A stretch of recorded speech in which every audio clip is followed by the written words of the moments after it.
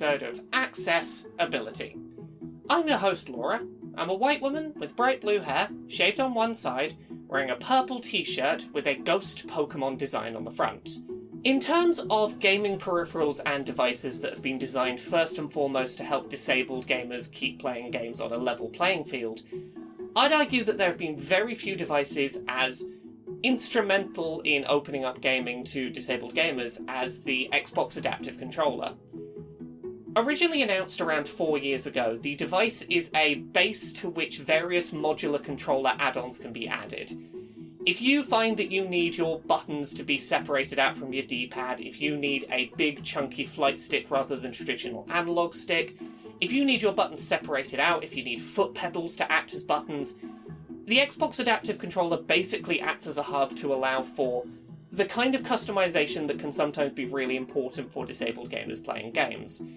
It is a mass-produced device that massively brought down the barrier to entry to something that had previously been very much the remit of specialist charities. While still more expensive than a traditional Xbox controller, particularly when you take into account the price of purchasing all of the various switches and additional inputs that it requires that are not included in the box, the Xbox Adaptive Controller is still by far the cheapest, most accessible entry point to this kind of custom gaming hardware, and has really opened up this space to a lot of people who had previously either been priced out of it or had been stuck on very lengthy waiting lists for charities to create bespoke solutions for them. However, it seems like Microsoft isn't done dabbling in the hardware accessibility space. We got the news recently that Microsoft is working on a trio of new adaptive peripherals, initially designed to work on PC but will later work on mobile devices, that is designed not only to help with gaming and to make gaming more accessible, but also to make general day-to-day PC use more accessible.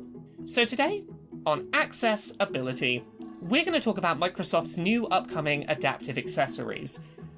We're going to talk about the 3 key components of the new setup, how they can be customized, and how they compare to the Xbox Adaptive Controller as an accessibility solution.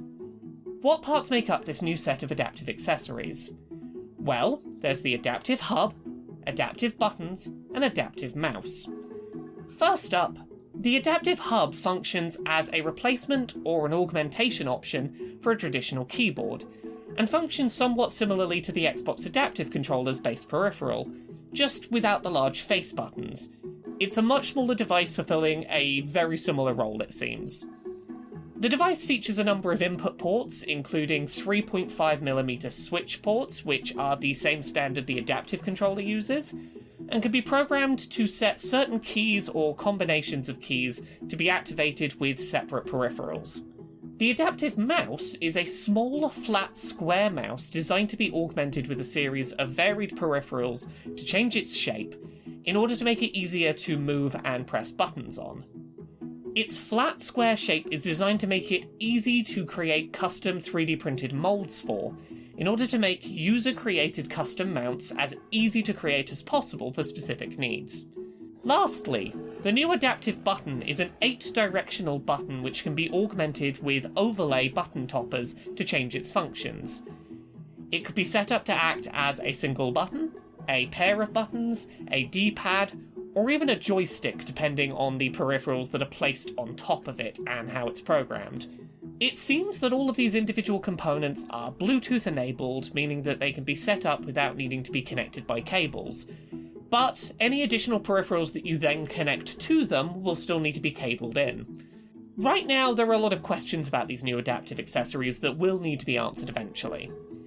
We don't know how many shells for the mouse or toppers for the button will be included as standard, or if the intention is that, much like the Adaptive Controller, players will need to create or purchase their own augmentations to add onto the base products.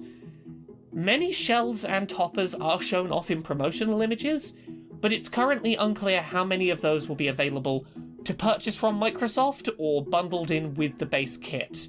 We also don't know currently how much the adaptive accessories will cost, whether they will be available separately or as a bundle, or when exactly they're going to be released. While there are currently a lot of unknowns about this trio of peripherals, I'm willing to give Microsoft the benefit of the doubt.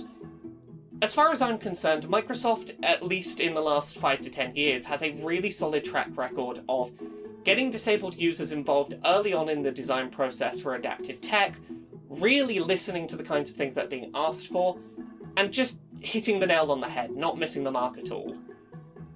If the Xbox Adaptive Controller is anything to go by, I expect this to be really well received by the people it is designed for. Microsoft are generally very good at creating accessibility tech that is fit for purpose, that aims for an affordable price point, and it is fitting the needs of the users it's designed for. When this trio of peripherals eventually releases for PC and Surface Pro tablets in the autumn of this year, I'll be sure to check them out and to give you a review of how they work in practice, but until then, I'm mainly just really excited to see that Microsoft is continuing to invest time and money into making sure that hardware tech is as accessible as possible. I'm glad that the Xbox Adaptive Controller wasn't a one-and-done attempt, and I'm glad to see that they are continuing to try and push things forwards in this space.